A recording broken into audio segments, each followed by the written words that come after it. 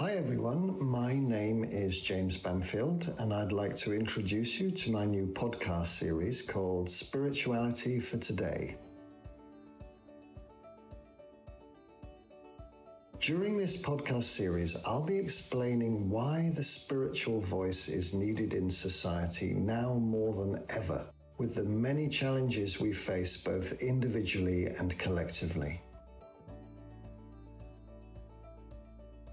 I want to frame spirituality in a new way which is practical, inclusive, non-dogmatic, joyous, and socially relevant. I want to show you how my spiritual path has enriched my life beyond my wildest dreams and how I share these learnings with others.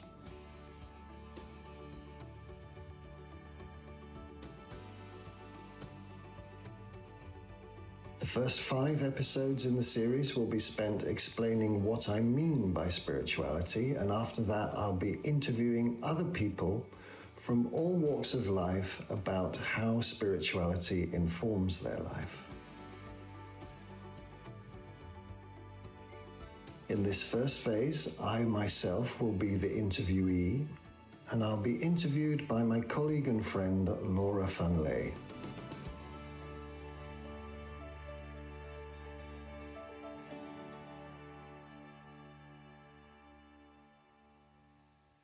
Hello, so this is the second podcast in our series on modern spirituality.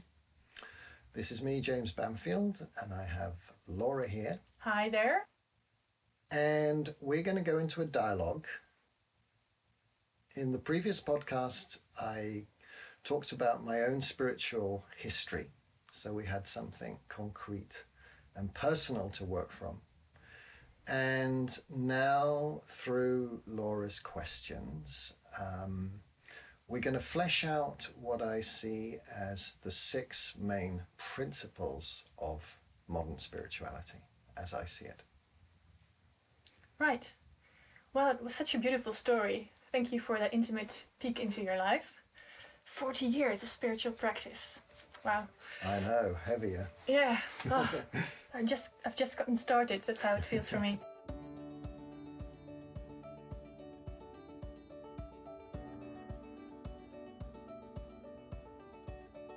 You talk about the 6 principles of modern spirituality. Can you just briefly go through them before we dive into them? Yeah.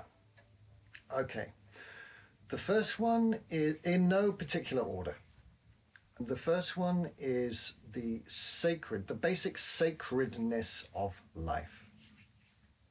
Okay? This word sacred, important English word. Like the word holy, but a little different. You'll get used to it. So what do you mean by that, the sacredness of life? Well, what I'm saying there is that there is something sacred, holy, in the essential makeup of the universe, at the core of reality. Right. I'm saying it's not just a mental construct or a social construct from human beings. Okay. I'm saying it to a certain extent, and I'll explain that more later. Yeah. It's a given. So spirituality is a given. Yeah. Spirituality is a given. That's the assumption I'm going on. Okay, yeah. Great. And then the second principle. The second principle is evolution, and just how important this is. Okay, when you say evolution, I think of animals and of fishes and mammals. Well, we are animals. Yes. Let us not forget. Mm-hmm. And that's important because what I'm saying is, because I'm going to be talking about spiritual growth a lot. Okay, so it's easy to think of that as just me or you going on a spiritual path and learning and developing and becoming more enlightened or more mature or more self-developed or more whole or however what you want to say it.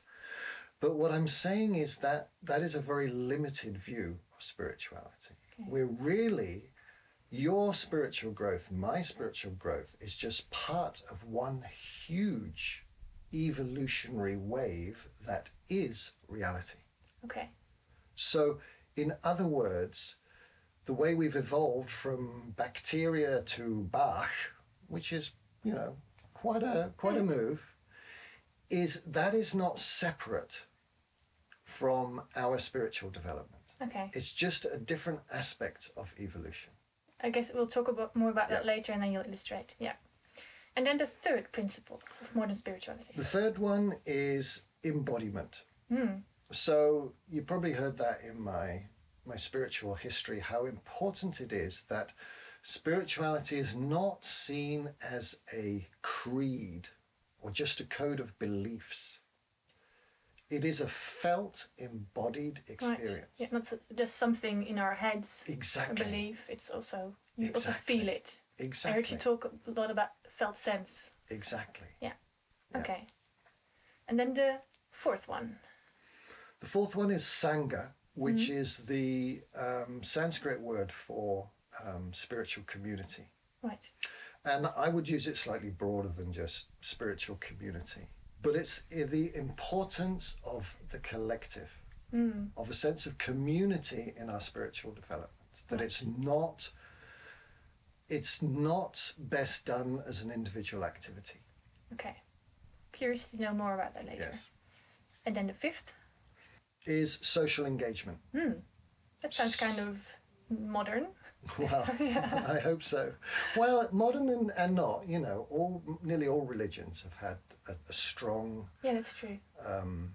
regard for social engagement, but I Yeah. think it looks a bit different these days. Okay. I think the reason I'm putting that in is that a lot of the people who are involved in modern sort of contemporary spirituality and what you might loosely call the New Age movement are not always very socially engaged. Okay. That it tends to be, you know, as long as I do my yoga and my ayahuasca sessions and my groups. Focused on the self-development. Yes, exactly. Right. Exactly. Yeah. And then, one of my favorites, the sixth one. So the sixth one is pleasure. Wow. You use these in the same sentence, spirituality and pleasure. Absolutely. That's my point. Okay. But people often try and discourage me from using the word pleasure. Oh. Because they say, oh, no, that will bring the wrong associations. I say it's absolutely the right word. Okay. So I want pleasure to be part of the modern spiritual narrative. It brings all kinds of shadow sides up. So we'll talk about that later. I'm sure. I hope you can enlighten me. I'm sure. Okay, so you've got these 6 principles of modern spirituality. Yeah. Can you again explain why do you feel that we need a new look on spirituality anyway? Because there are so many movements, so why do you feel like you need to bring something new together? Well, I think because we're sort of in between worlds at the moment. We're in between narratives. So the narratives of the great religions are losing their appeal for many people. Right. Certainly in developed countries. And so that sort of single scripture type approach does not work very well in the way modern society is evolving. Because it simply doesn't give enough freedom. And on the other hand, what we're getting is this huge sort of eclectic spiritual melting pot of everything from Tantra to shamanism to Taoism and everything's kind of thrown in together. A bit like a sort of spiritual supermarket. Do you like that? And, well, yes and no. Yes and no. I think the great benefit is that all these things are available to everybody. I think the problem with it is that there's still no real guiding story. Right. So, okay, we don't want the old dogma, but we still need some way of some navigation system that can bring us together and so we can all be on the same page. Even if we're a different color or a different pen or a different font, right. that at least we're on the same page. Yeah. There needs to be more spiritual focus in the world, I would say. So if you walk in a spiritual supermarket, you say, I'd like to create some more recipes to... Yeah, something like that. To bring fragments or elements together into something. Yes, but not just for me, but again for the collective. Right. Yeah. Okay. Right. So that's the reason why you started this. You said I started this podcast because I feel this is also an act of social activism. Yeah. It's time to speak up about this. Yeah, there are a lot of voices out there, especially these days. I mean, through the news, the social media. I mean, it's a cacophony of voices. Right. And they're often extremely reactive. And I feel that a deeper, more reflective, more compassionate, more authentic, more humble is needed. More calming, actually. Right. Okay, yeah. Yeah. Well, you could be the one. Well, I'm sure I'm part of many. But... Yeah. So we've got the 6 principles. We'll dive into that shortly. And you also talk about the spiritual technology. Mm-hmm. And you also have woven that through your story, which is about waking up, showing up, and growing up. That's right. Yeah. Can you introduce that briefly to us again? Well, very briefly, waking up is the more transcendental side. That's, if you like, the Eastern Enlightenment. Growing up is the more personal side, the psychological side. That's more the Western Enlightenment. And the showing up is how do we then express that spirituality in an active way in the world that does not ignore the big, hairy social problems in the world. Right. Like inequality, social injustice, and so on. So making it really of use. Yes. Yeah.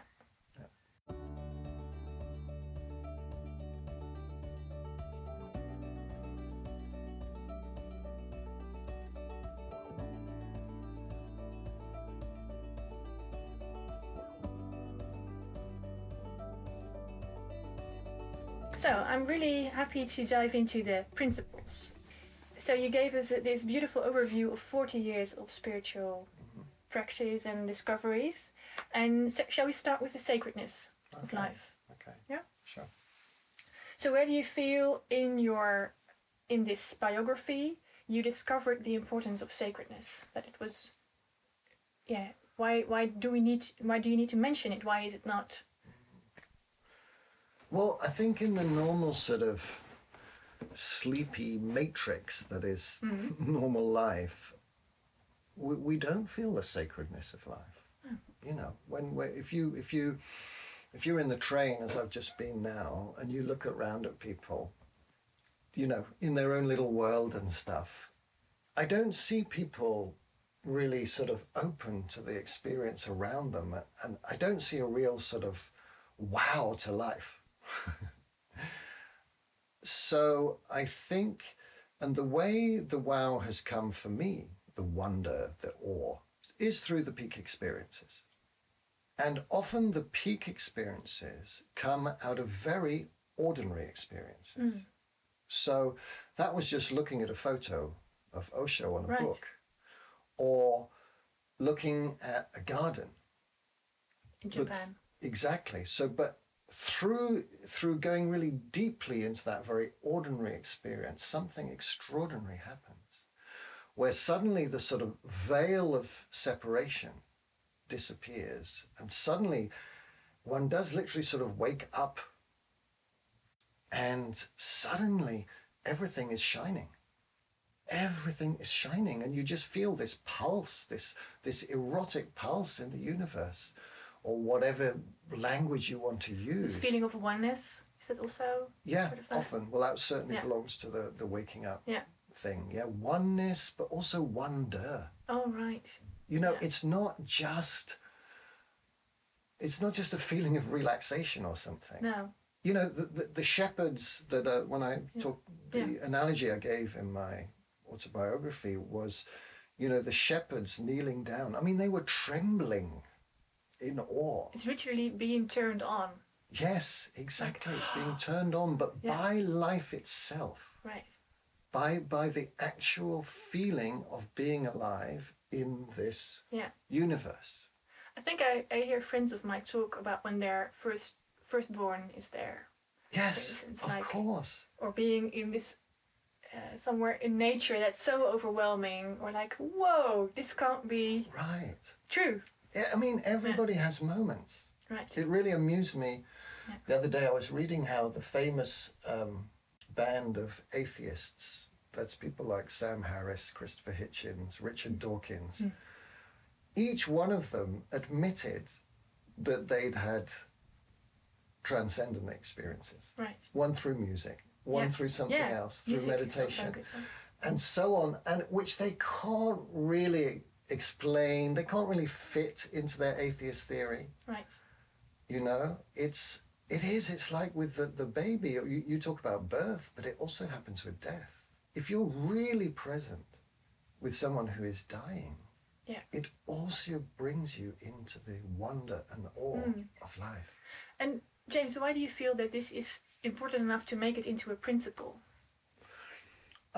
Because I feel sad that, you know, okay, I get it. Traditional religion had so many problems with it, despite its beautiful spiritual core, every single one.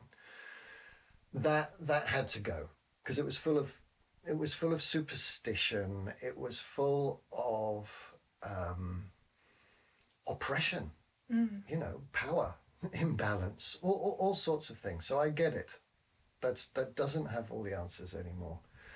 But on the other hand, what we tend to see now is real in the secularization is I mean, kind of a really pretty boring materialism. Yeah, wonderless. Where everything is available and nothing is special. Yeah, and everything should be proven scientifically. Right, exactly. Everything has to have a rational explanation. Right. And for me, that is a pretty dull world. So is it really? It's just a bunch of atoms that somehow mysteriously got together and are interacting, and the result was life. So you want to add some sparkles to our life? Well, sparkle, but also depth. Because for me, that's staying on the surface. Right. Spirituality is suggesting that there is a deeper significance to life. Beautiful. Are there any other moments in your biography that you want to illustrate using this principle, or are we? Well, I think it was evident, you know, in the. I think what I would say, what was different in Sri Lanka at the beginning of this year, when I was sitting for 10 days in meditation. Yeah.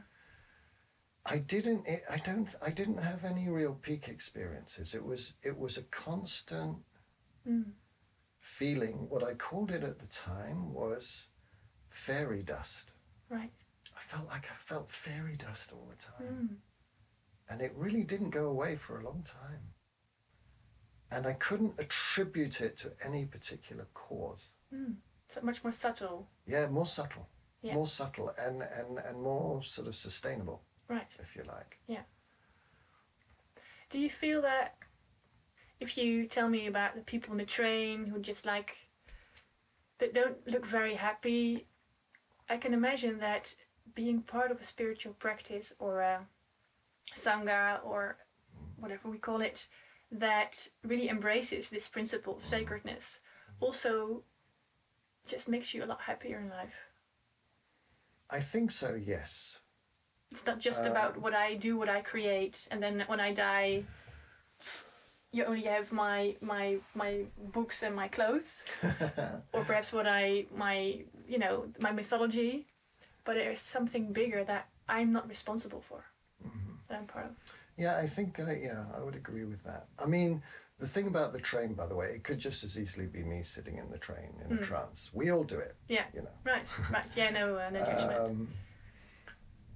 I think the point of about the Sangha is the need on the spiritual path to have sufficient number of people around you who are on the same quest or a similar quest. Yeah. When I say it's a given, Mm-hmm. that it is intrinsic, Right.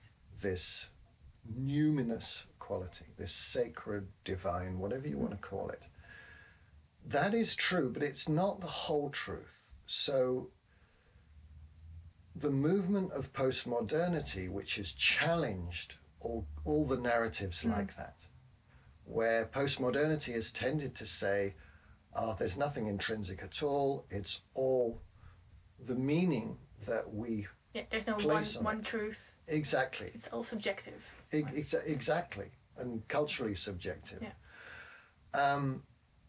They have a point, and so there is some truth in what they're saying. So this thing with the sacredness is, it has that core, and it has that potential. That is a given. But we also, because I believe in a sort of participative universe, a co-creative universe also, so we can't just say, it's sacred, so I can just relax into it. That's part of it, but we also have to, by believing in that sacredness and acting as if it is sacred, even when we don't always feel that fairy dust, we are helping that evolution of the sacred. So the sacred needs our participation, our active participation. Right. That's the other part. So we can't sacredness. just snack it. We need to. No, we can't. We can't just come as consumers. No. Oh, there's all this lovely sacredness. Oh, yum, yum, yum. Yeah. No, we add to it. The sacredness is evolving. I think that refers to what you said. I don't know if it's part of the other principles or this one, that you can't just, how do I say that? That you can't just take it for granted how many qualities you have. You're not just a regular person. You are also sacred. So you better act like it. Exactly. Yeah. And it's a bit of a insult Right. to the sacredness Yeah. if we don't take our own sacredness seriously.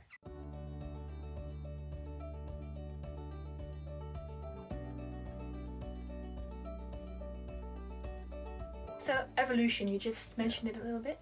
Yeah. Why is that important?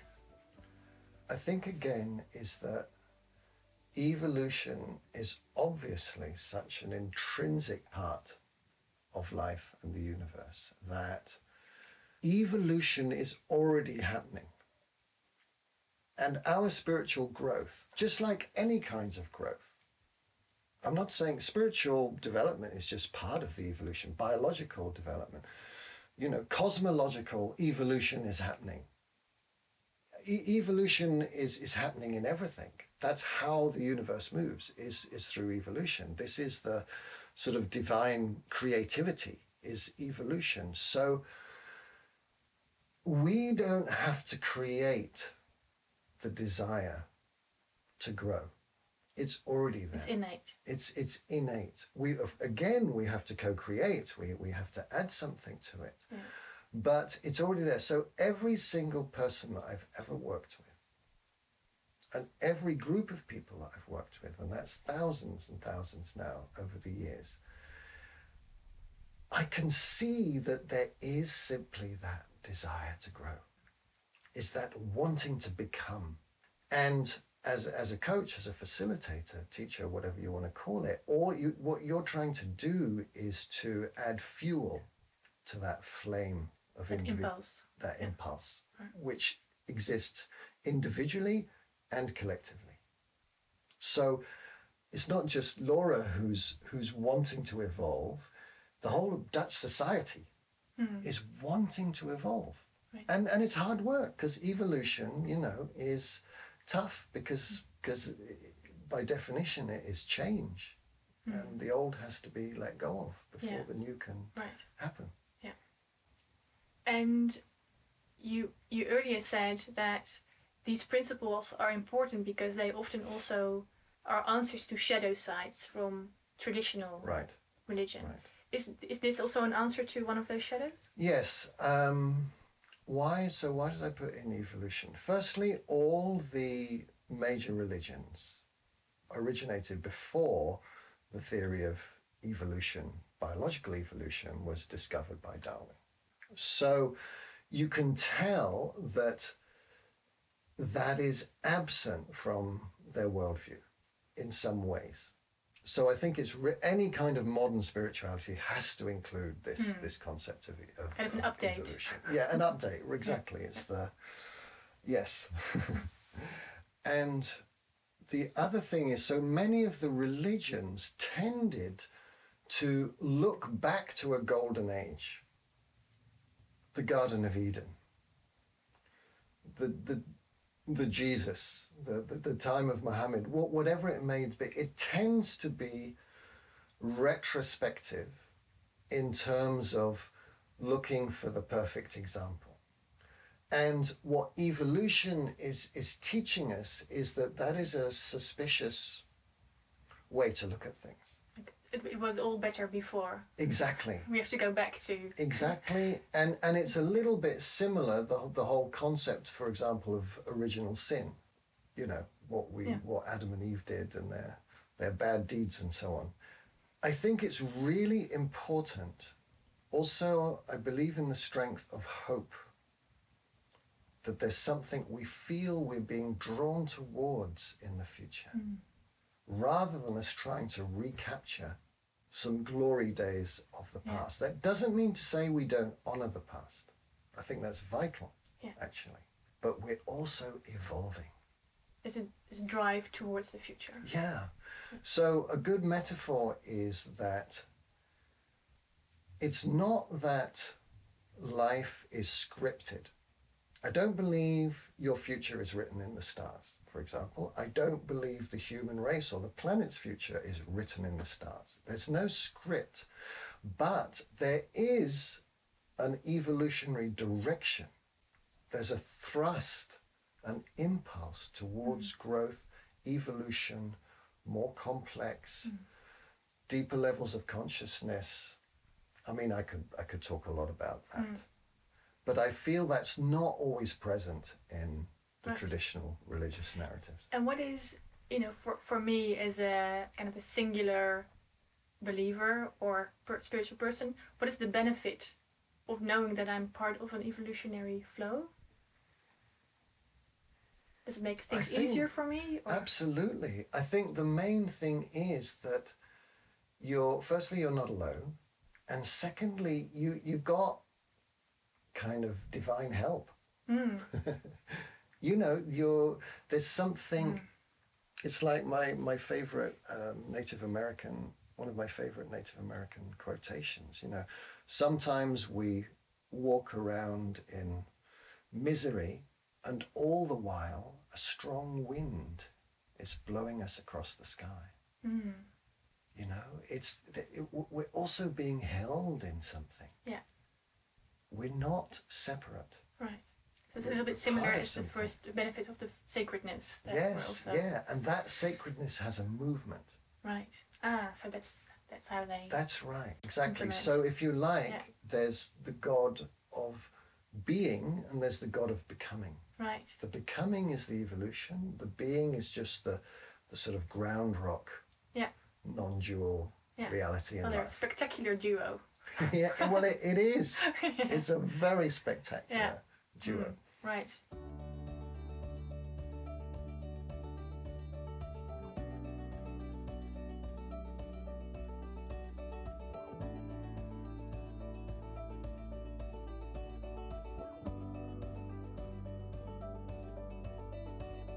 So let's go to the third one. Yeah. Embodiment. I heard you say a lot about body, feeling, visceral. So why is this important to you? I think like I said, to stop it just becoming a set of beliefs, an ideology, and it's connected also to the theme later that I'll bring of pleasure, because there is a real pleasure to that embodied spirituality. And I think another reason about the embodiment is that it gives an anchor to your spiritual life. So the big question when you hear people talking about spirituality in any situation, does it feel embodied? Does it feel like that they embody, live, and are grounded in what they talk about? That they walk the talk. Yeah, but literally walk the talk. Right. It's not just a metaphor. No. It's your legs and the way you walk, Yeah. the way you sit. Yeah. Somehow you need to be able to see that embodiment, and it prevents hypocrisy. It prevents this whole sort of mental abstract view of spirituality. So when you say that, I immediately think of priests who talk about divinity, but then they Right.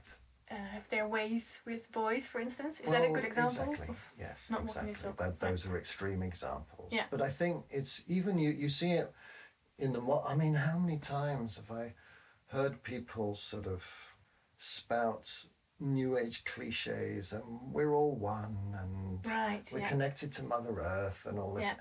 Yes, of course we are.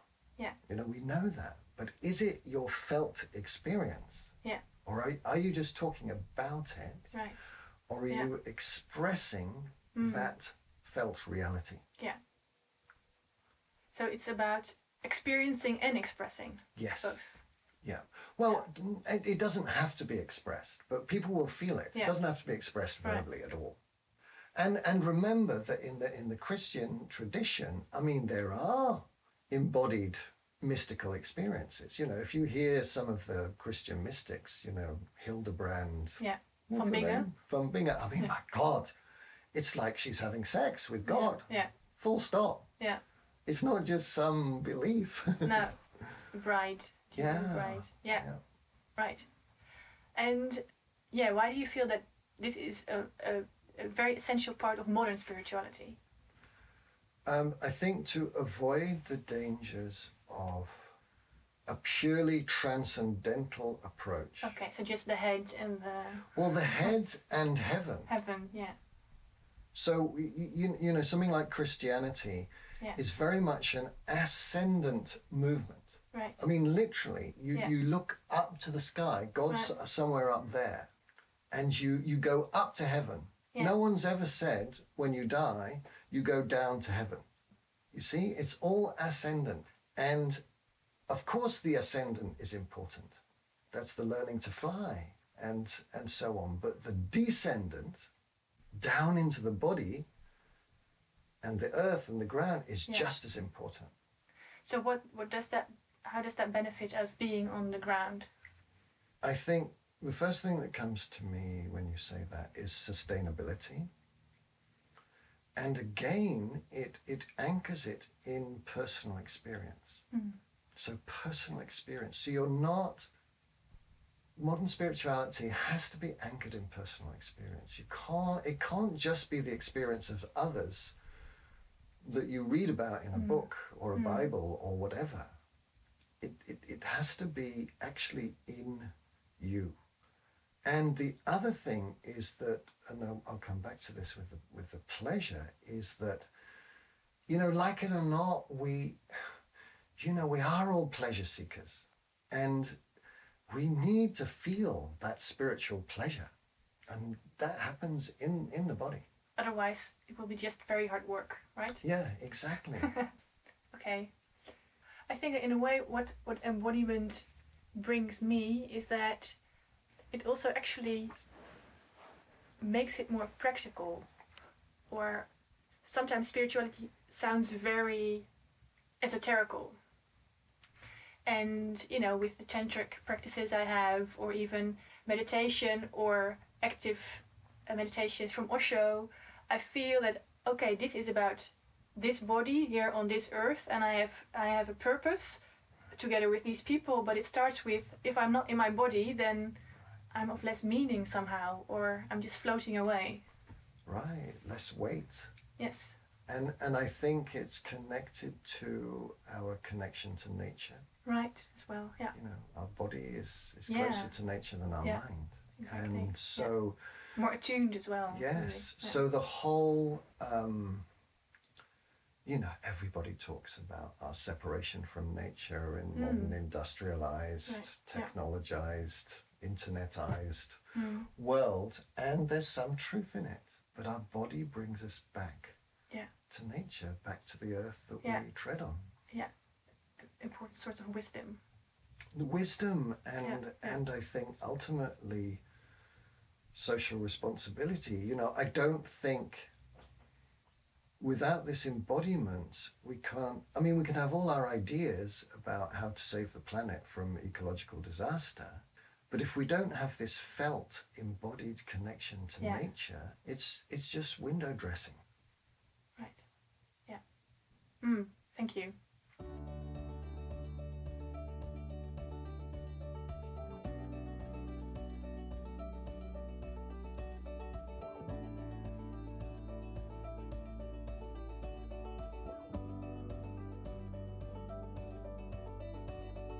So let's go to the fourth principle, which is the principle of the Sangha, the community.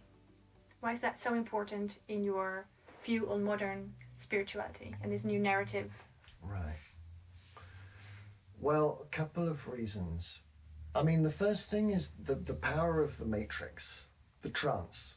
Let's say the trance that prevents us feeling the sacredness of life. It's strong.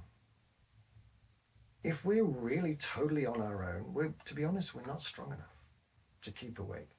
The power of the trance is too great. So what I found with myself and all the people that I've worked with, it doesn't matter how good a work or meditation you do in the meditation room or the group room, if you don't in your normal life have some kind of collective support, you won't make it. You'll fall back into the trance. I remember when I arrived in Japan to live there, and I didn't know, well, I knew one person, one of my best friends, but I realized after a while, apart from him, I simply didn't have people around me who supported my spiritual development. Yeah. So that's the reason I started giving groups there and workshops and meditations. To create your own Sangha. Yeah, I mean, I have to admit, it had a strongly selfish thing, and it worked. Yeah. Right. It worked. So that's the first reason I think we need. It's purely a practical one. So you needed to wake up or to stay woken up. Yes, and stay growing up. Growing up as well. Yeah. You need those people around you, and people who can basically support and challenge you. Yeah. that you So can growing trust. up, you mean kind of mirroring you and giving you feedback, right?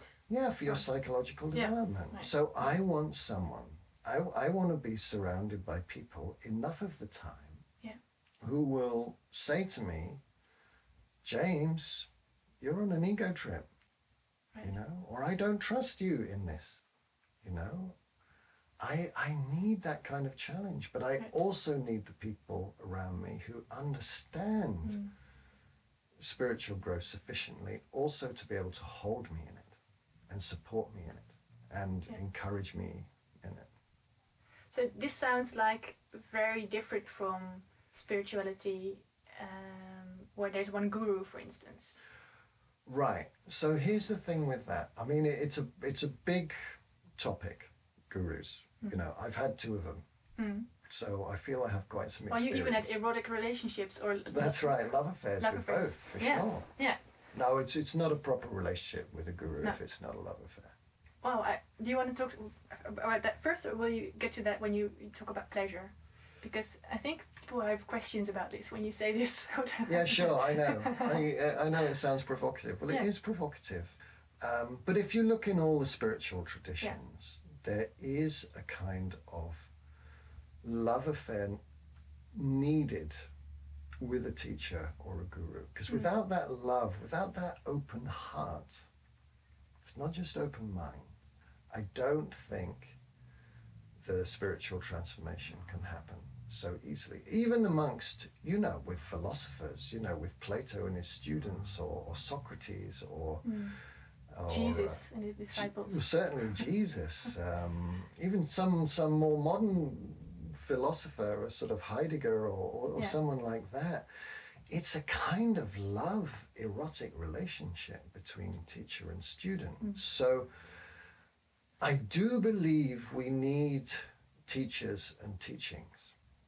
But on the other hand, the whole structure of gurudom is problematic, without a doubt, because that love relationship can be manipulated from both sides.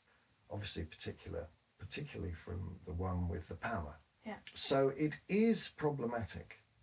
I'm not saying... So where I am now with that is that I personally do not want to be a guru, even if I could. And I also don't want to be a disciple.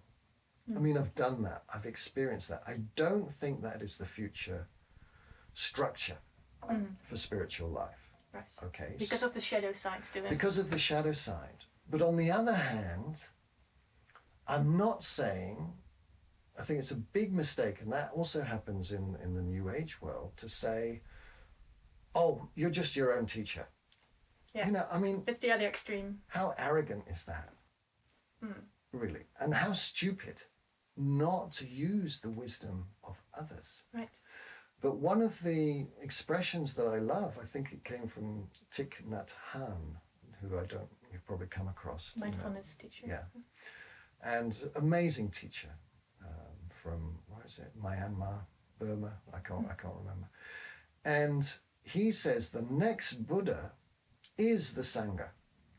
So that he says enlightenment, that's Buddha, is not so much going to appear in one individual, but more in collectives.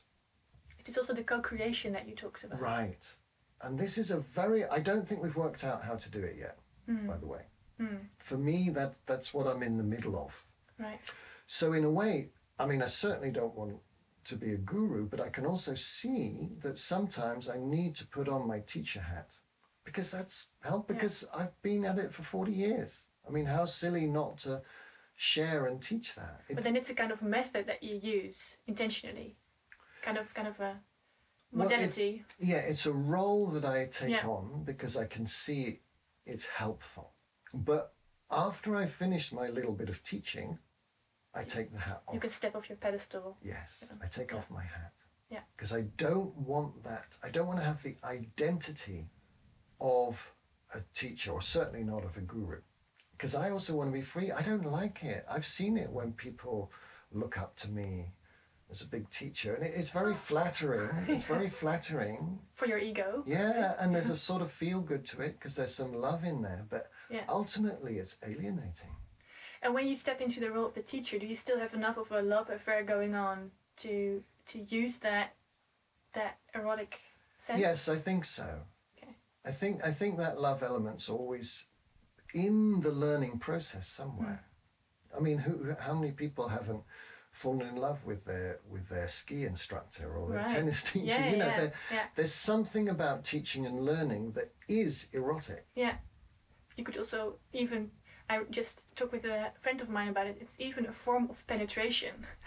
Like the knowledge or the energy or the opening up to it. Yeah, I get that. Yeah. But of course we have to be incredibly careful. Right.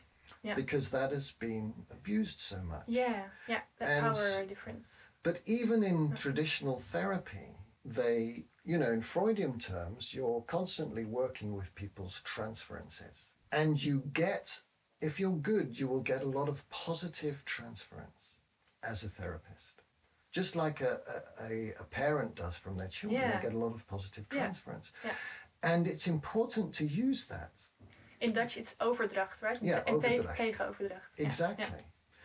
And because it's a positive energy which you can really use. But of course, you've got to make sure that it's not manipulated to achieve other goals. Right, or it creates blind spots. Exactly, and you need to find ways, which is why I take off my teacher hat and let people see them in me and my humanness, my With your vulnerability and my many flaws, so that that projection gets taken away. Yeah. So what I don't want as a situation is that someone I'm working with feels really small and I feel really big. Because in the end, that's going to get in the way for both of us. So you need ways to redress that again. balance. So there needs to be, I'm not saying there's never any hierarchy. I think there's a hierarchy of competence. I've just been working on this for a long time. And there are other people, there are other spiritual teachers, facilitators, whatever you want to call them, who I still kind of look up to. Wow. Well, gladly, because you also want to learn from them, right? Exactly. Because you want to grow. So it's also part of your evolution as well. Exactly. Right, yeah. So I think it's about not identifying with your role of being a teacher 100%. Exactly. Yeah. Exactly. Not taking it too seriously. Right. And so when we talk about the Sangha, you said you can't do it alone, so you need others. And we talked about the shadow sides of the one teacher or the guru or the priest. Yeah. So modern spirituality also gives an answer to that. I think so. Yeah. Or it needs to give an answer to that. Right. It needs to get away from whether it's guru and disciple or priest and laity. It doesn't matter. We need, because that hierarchy is so open to abuse, we have to deal with it much more consciously and create, if you like, some kind of democratization of enlightenment. I think it's also an acknowledgement of humanity in there. Yes. We can't just not pretend it's not there. Or how many nods do I say there? Yeah. It's we as human beings, we are tending to use power, so we have to be very alert. Exactly. Right? Yeah. Exactly. And then the third thing that came to mind is what Mark Gaffney calls the unique self symphony. Right. So that we actually are more than just singular people with the same qualities. We're not clones. Right. We need each other because we lift each other up and complement each other. Right. Yeah, it's a great analogy. Can you talk about that? And of course, Mark Gaffney's been a big inspiration for me, how I understand modern spirituality. So that's also about the democratization of enlightenment, which is a phrase he also uses. What can enable us all to feel equal is us all finding our unique gift. Because then it's ridiculous to say the trombone is better than the trumpet. You know, they just make different sounds and both sounds are beautiful. So it's vital in this sort of, when we look at the Sangha, to have this sense that everybody has a unique quality, a unique colour, and a unique song to sing in the world. Yeah, and to together. Yes. It's a lot more interesting to listen to. Exactly. Than just solos. Yeah. Exactly. Yeah, beautiful.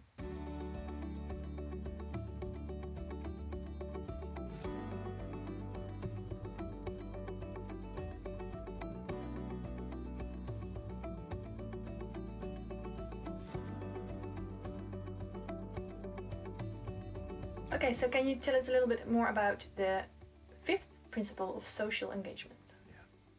So I think what will bring us ultimately the most sense of fulfillment is by expressing our spirituality in a constructive way in society. So it simply doesn't stop with our own sort of feeling of oneness or feeling of psychological maturity. So there's some way in which all this interior work that we've done needs to find its exterior expression for the good of the world, but also for our own sense of fulfillment. And purpose. Yeah. And because there's a lot of ugliness in the world, so it's easy to sort of go into a sort of protective bubble. But I think we need to be able to address that ugliness. First in ourselves, that's part of the growing up, and then also in society and the world. And I'll be the first to admit, I have not yet found exactly my right way of doing that. This is a start. So I feel that's the edge of the wave that we're all surfing. What does it look like? And what about the role that you play in your company? Doesn't it also feel like a part of being social? Yes, it is, definitely. And helping people. Because what do you do exactly? Well, I work as a facilitator, a coach. I work almost entirely with groups. I sometimes do one-to-one work. Helping groups, teams from organizations, helping people to wake up and grow up. So I'm more of a practitioner than a theorist. So it's about their spiritual and personal development. Yes. Right. But of course, I also belong to a particular socioeconomic group, particular color, and so on. So, I'm very much one of the privileged few in many, many ways. Right. So I feel that I need to address that privilege and use that privilege. Again, not just as some act of service to the world, or that's definitely part of it, but also for my own fulfillment. And I think that's vital for any kind of modern spirituality. Right. Also, there's a certain urgency. Yeah.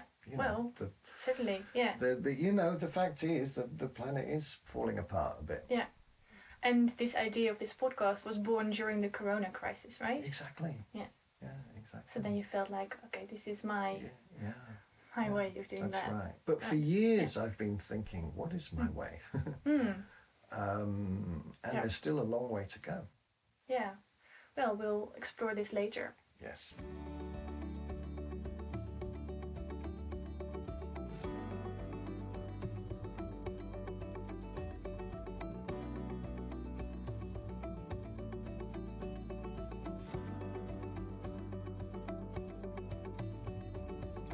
And then, last but not least, something which I feel is essential to your view of modern spirituality, and this is pleasure. Please us with pleasure, please. Yeah, please us. Well, that's the root of the word of pleasure, is that which pleases. Pleasure. So pleasure is very important to me. In fact, I've written a book called The Discipline of Pleasure. So why is pleasure important as one of my principles for modern spirituality? I think one of the main reasons is that traditional religions have had problems with pleasure. Not just the Judeo-Christian, the monotheistic religions, like Christianity and Islam. They certainly have a problem with pleasure. Sinful, right? Yeah, sinful, sins of the flesh, and that somehow it's an obstacle to spiritual development. Right. But even the Eastern religions, Buddhism, Hinduism, also have a problematic relationship to pleasure. Well, it's still seen as a sort of not the real goal, pleasure. It's that they tend to focus on truth, which of course sounds much more noble. Even in Tantra?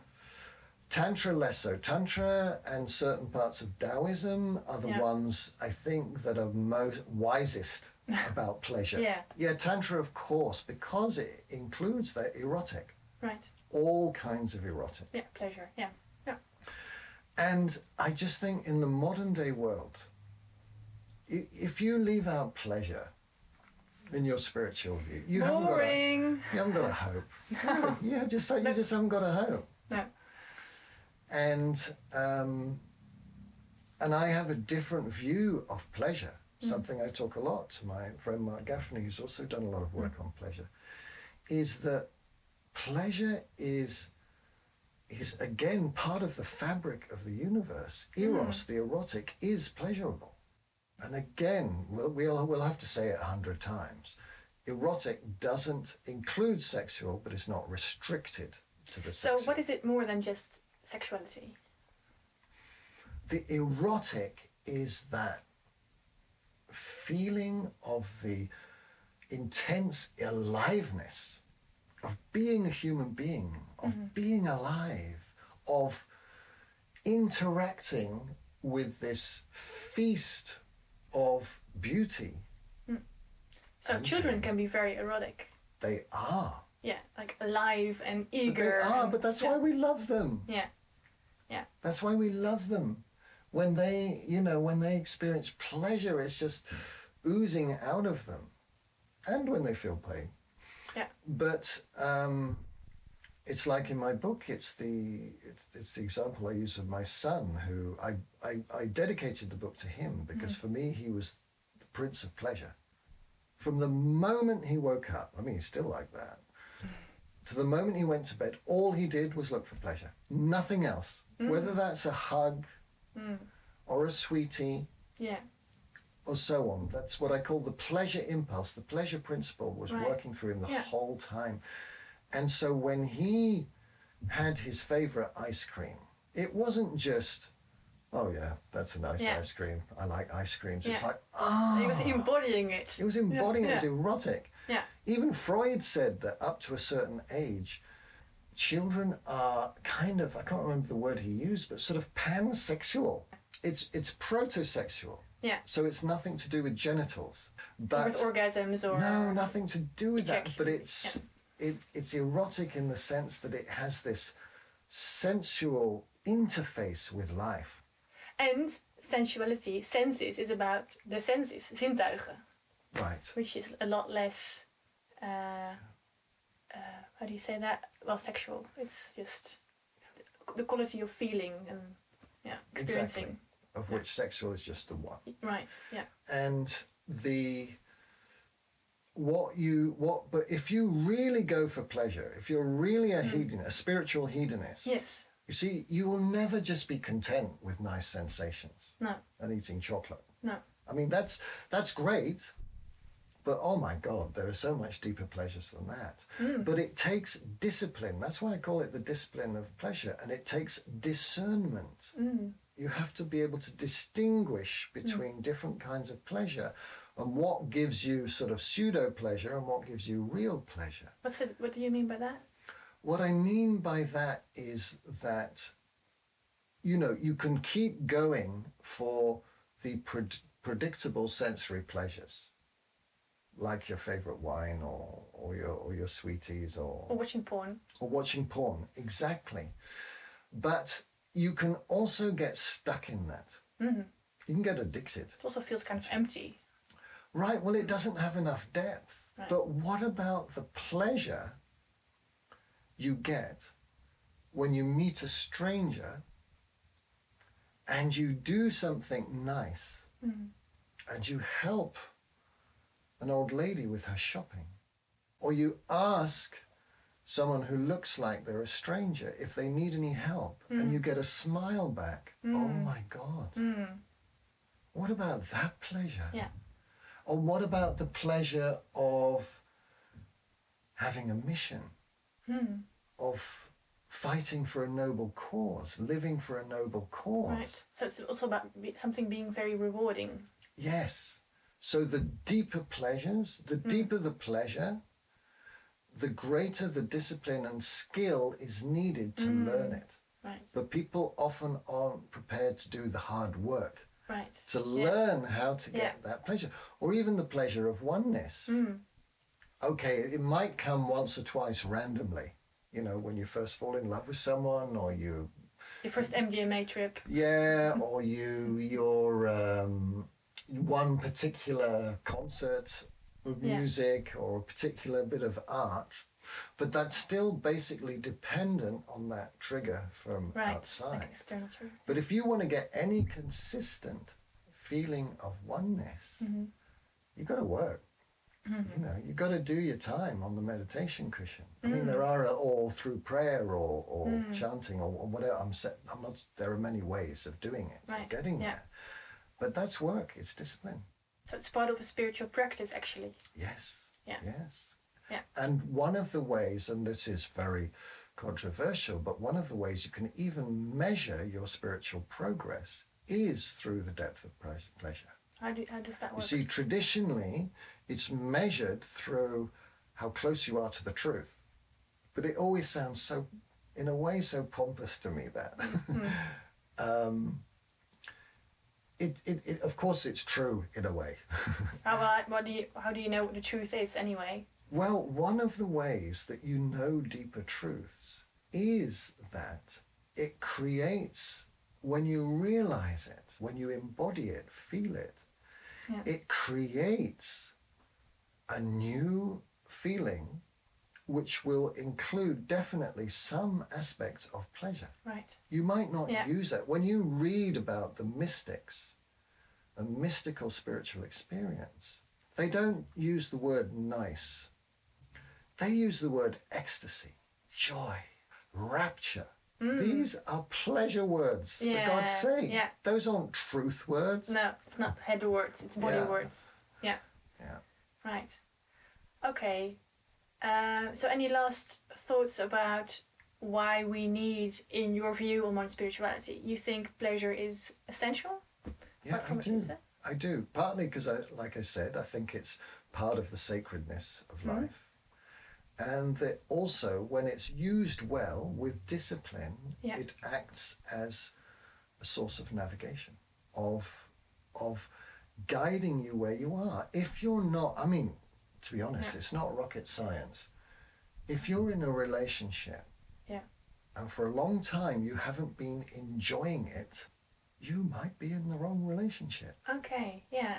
Of course, even in a long committed relationship, there'll be many times when you're not enjoying it. But if it's a chronic lack of enjoyment or in your job and you're not getting sufficient pleasure or the pain outweighs the pleasure, then, you know, that's a sign You need to change something. that you need to navigate a different course through life. Right. Okay. So it's not just about enjoying life, it's also about taking the right course. So that you can enjoy life more. Yeah. Right. Yeah. So we are allowed to enjoy. Yes. Yeah. I don't want pleasure to be taken out of the spiritual equation. I think perhaps you just said it already in this talk, that because if we walk in the supermarket, there's so much to choose, you better choose something that keeps you alive. So it's easier because you need to do a lot of practice. So you better choose something that you feel motivated to do because it gives enough positive feedback. It's pleasurable enough. Pleasurable enough, but you can use that word. So, you know, at a certain point, I had to choose between yoga and Qigong as my sort of physical meditation. And however hard I try, yoga does not give me a lot of pleasure. I still may end up using it as a practice, but Qigong, right from the start, it resonated with me. And do you have a preference? So we will talk about this later, but already now, are you, in your teaching, someone who says you better do yoga or you better do Qigong, or is that irrelevant? No, I wouldn't say that. I would say find a practice. Find the one that you resonate with, that gives you sufficient pleasure. Right. It's never only pleasurable. No.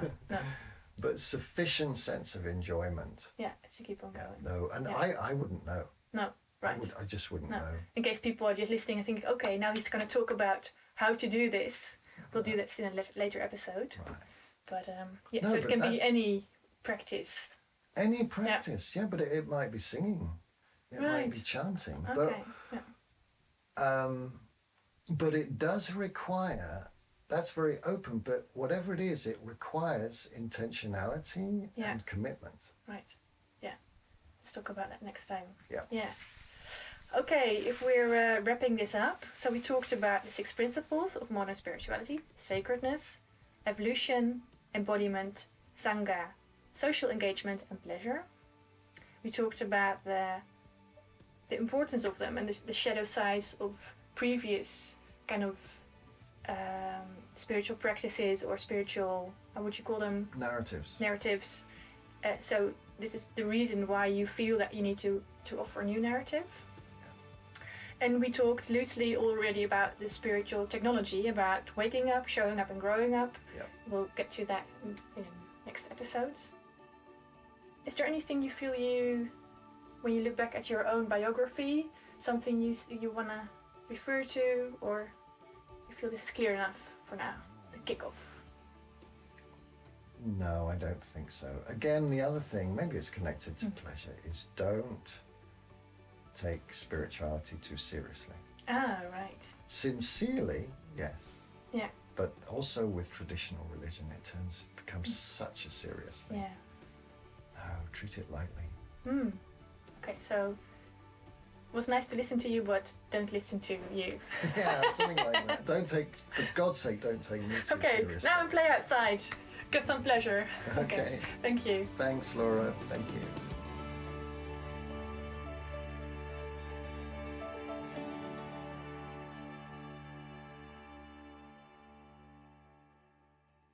That's it for this episode. If you want to know more about me and my work, you can go to my website, jamesbanfield.org. You can go to the website of my company where I'm a partner, that's quinks.org, and there you'll also find various trainings, seminars, workshops, and so on. And if you want to get started straight away, there's a free meditation. Just click on the link in the show notes at the bottom of the podcast. If you've enjoyed this podcast and you want to help, then just give a rating, a high rating, because that helps spread the podcast series. Thanks, and hope to see you for the next episode.